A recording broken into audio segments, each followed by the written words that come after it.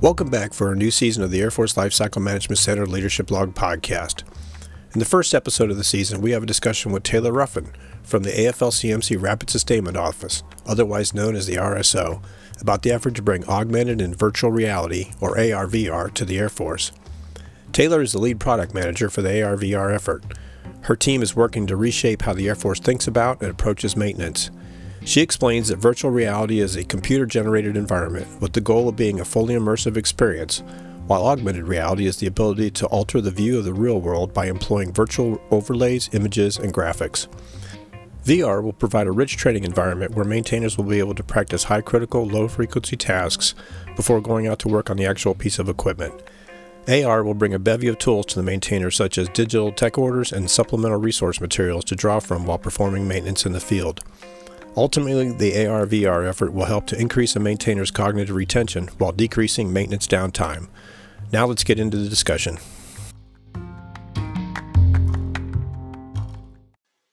Welcome to Leadership Log, which is a podcast for the Air Force Lifecycle Management Center community on topics of interest. And our topic of interest today is augmented reality and virtual reality. So we're going to talk with Taylor Ruffin from the Rapid Sustainment Office to learn a little bit more about it. Taylor, if you could, give us an idea, introduce yourself, and give us a little bit of your career background, please. Yeah, sure. Thank you so much for having me. My name is Taylor Ruffin. I am the lead product manager for all AR/VR efforts, augmented reality, virtual reality efforts at the Rapid Sustainment Office. I've been in this role for about a year and a half, so still filling it out. My team is pretty new too, so we're in the storming and norming phases of our team. Prior to this, I was in combat rescue helicopter, and then prior to that, I was in simulators directorate, working the C-130 JMATS program. I am a product of the Palace Acquire program, so straight out of school, I was entered into the rotational program, and so I did 3 years rotation, and then the Rapid Sustainment Office ended up being my final placement, where I've been for the past year and a half. So. Oh, that's great. So you're young and you're making a difference already. That's really exciting. We're trying to. So give us let's start at the top with an overview. Just give us a basic understanding of what AR/VR is. Yeah. So when we're talking about virtual reality amongst my team, we're really talking about a fully immersive experience. And it's really where you're in a computer-generated virtual environment. And we associate virtual reality really with training because it allows us to work in a high fidelity virtual environment. So we don't really have to take down aircraft, which we know is relatively costly to us. And it allows for practice on high criticality, low frequency tasks before actually manipulating expensive equipment. So for example, things like doing a complete engine change. In my mind, I wouldn't want my airmen to go out there on the flight line and, the first time seeing an engine is when they're trying to do an engine change on the flight line. In theory, we want them to go through the virtual reality module and be able to practice those steps to be ready. When we talk about augmented reality, really, we're talking about being able to alter the view of the real world. And really that's done by using virtual overlays or images or graphics, and it alters the way we actually see the world. So in our team, when we talk about augmented reality, we're really talking about providing the capability to put contextually referenced information in front of the airmen, and then provide, sort of a digital window for maintainers, while they're actually performing maintenance. So augmented reality gives them a sort of like a heads-up display capability. And this allows them to digitally capture what they're doing and then, alleviate the need to be flipping through different reference documents and, trying to remember what, they learned in training 7-8 years ago. So AR really gives you access to digitally connected resources, the resources right in front of you. And then hopefully there would be some sort of artificial intelligence in the background, helping airmen stay on task and collect information as well. Mm-hmm. So this is like Tony Stark when he's in the Iron Man suit and he sees all the data that's kind of surrounding it's like that, right? Absolutely. Some of our greatest, superhero or science fiction movies are catalysts for, driving where technology should be going. Sure. Okay. So what's the team's vision for AR/VR, and what are some of your goals with it? Yeah. So I think at a higher level, really we're trying to reshape how we think about maintenance. And we like to refer to the phrase cognitive augmentation, because we're really getting down to how do we approach maintenance. So specifically for my team, I think our main hope is that AR/VR grows to be a minimal essential asset in the mission, in that it really provides a safer and inexpensive training opportunity and a more in-depth tracking capability of human performance, and ultimately augments how airmen execute maintenance. So long-term, the ideal situation would be that every airman has access to a no-code or low-code virtual reality training solution in even the most remote areas. And these are the areas where maybe airmen don't really get the opportunity to train on aircraft as much. And then for AR, really the thought there would be to provide digital access to technical data, remote calling capabilities when they need to reach engineering SMEs, and then have access to automated maintenance logs and workflows that help cut down on some of the redundancy of maintenance work and ultimately increase readiness. So ideally, we'd be creating, some sort of cloud-based tools to help enable airmen to innovate, and the content will all be organically owned. Hardware would be agnostic, allowing for plug-and-play opportunities, and then that all would be supported and improved by an improved enterprise network infrastructure that supports the rapid deployment and sustainment of that technology. So to kind of sum that up, we're trying to increase cognitive retention that eventually will lead to a reduction in aircraft downtime, and then help to increase readiness on the flight line when it comes to real life operations. So maybe if a maintainer's got a task to do that he may have not done before, or maybe hadn't done very often, you could go in beforehand, practice it a couple of times in the virtual environment, and then go out on the actual aircraft. And so ideally get the job done quicker, and a little bit more effectively. Absolutely. And that all helps to drive down cost as well. Okay.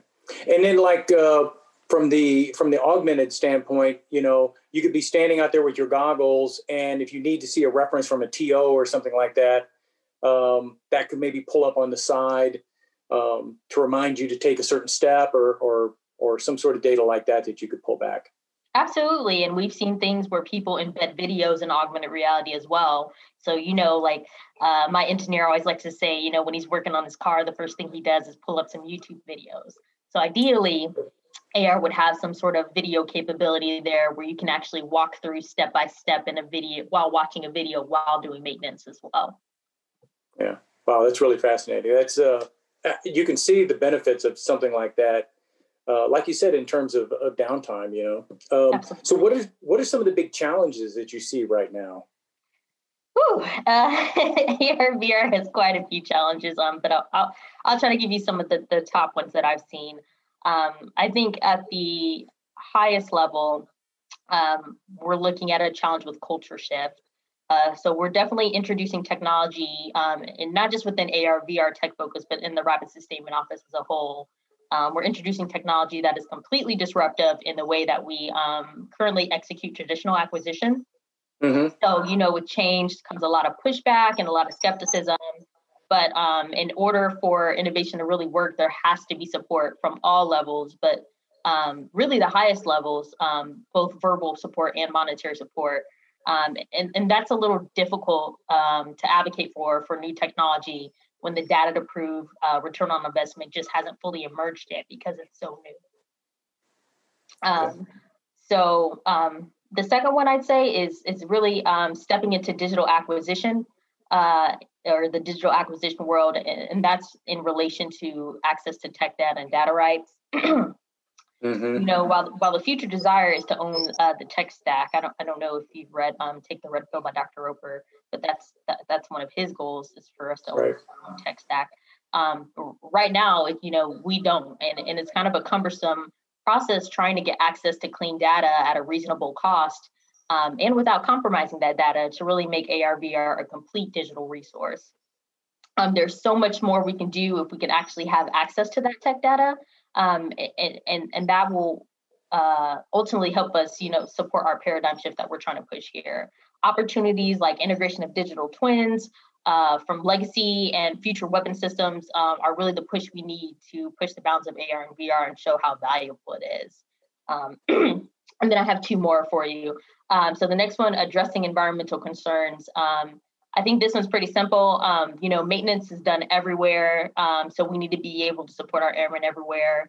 The hardware that we have really needs to be able to withstand varying degrees of weather, in rain, sleet.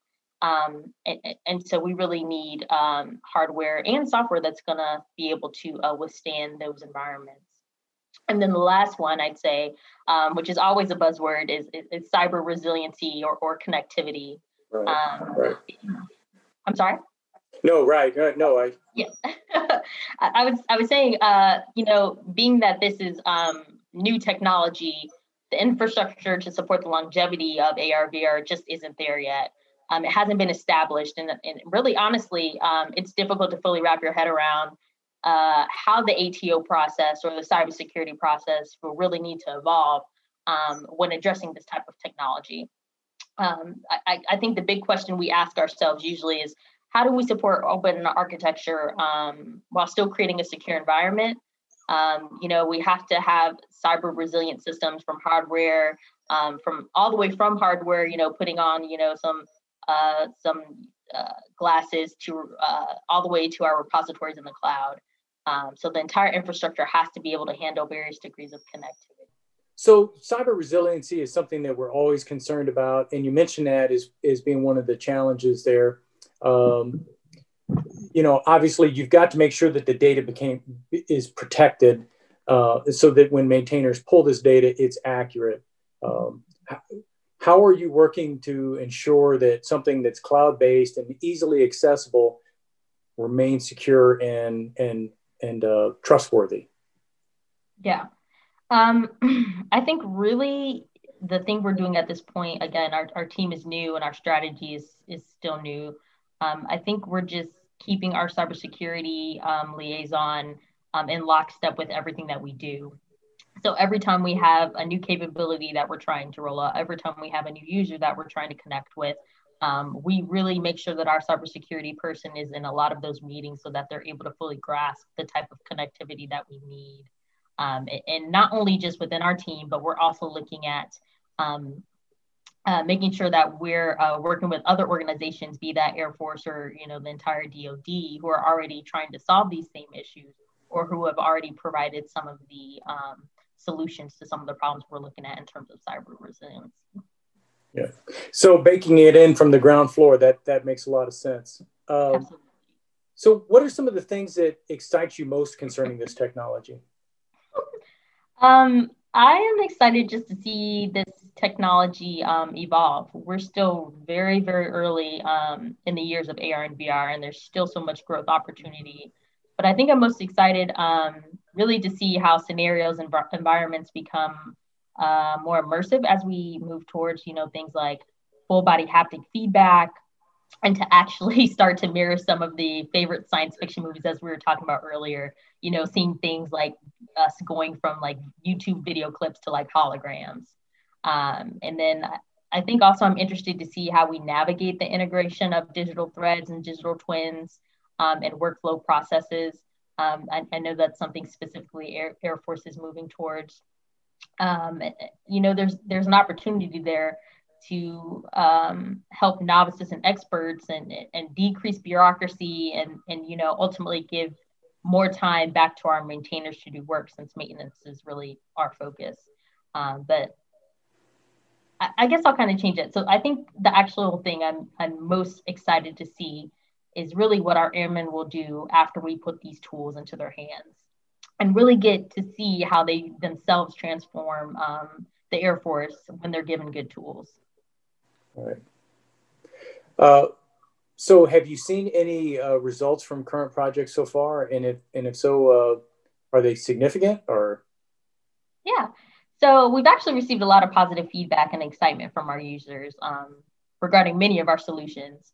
And we've already started implementing some follow-on work for expanding capabilities and expanding those to multiple bases and testing out the operational capabilities. And then also in some instances, we've already started to see training and maintenance procedure times decrease with the integration of virtual reality specifically. But I think this is all significant because it really lets us know that we're on the right track to providing actual tangible solutions to problems.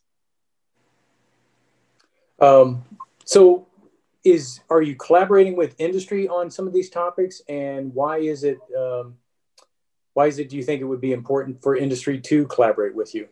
Yeah, absolutely.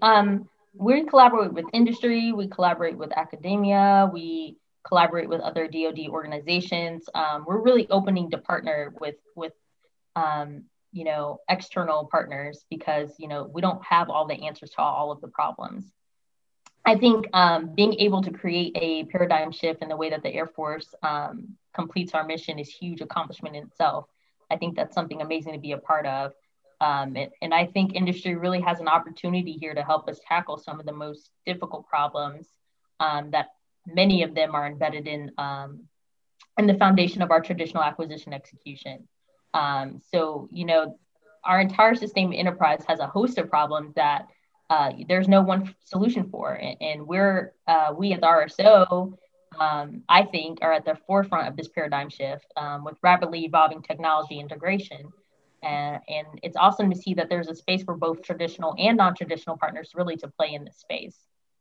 So I think we're focused on finding many right solutions for many different use cases across the enterprise and not just one single solution. So industry has a lot of opportunity to get involved. This is really an opportunity for industry to implement and test some of their most creative solutions and really push their technology to its limits, which I think in retrospect will really help them better their own products.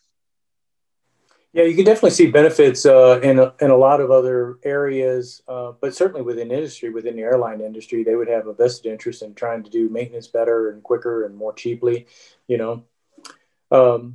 So we're just about to the end of our time. I just wanted to see, is there anything that we've forgotten to cover or anything that you'd like to add?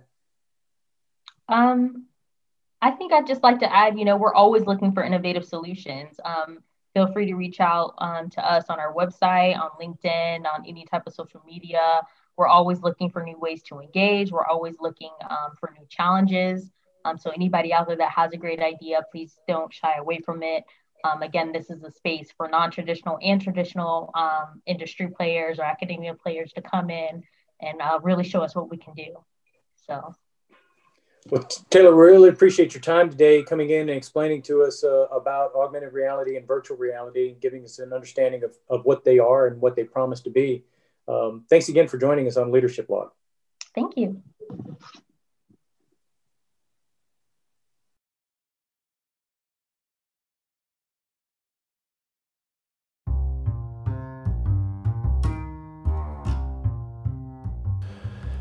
Thanks again for coming back for another season of the Air Force Lifecycle Management Center's Leadership Log podcast.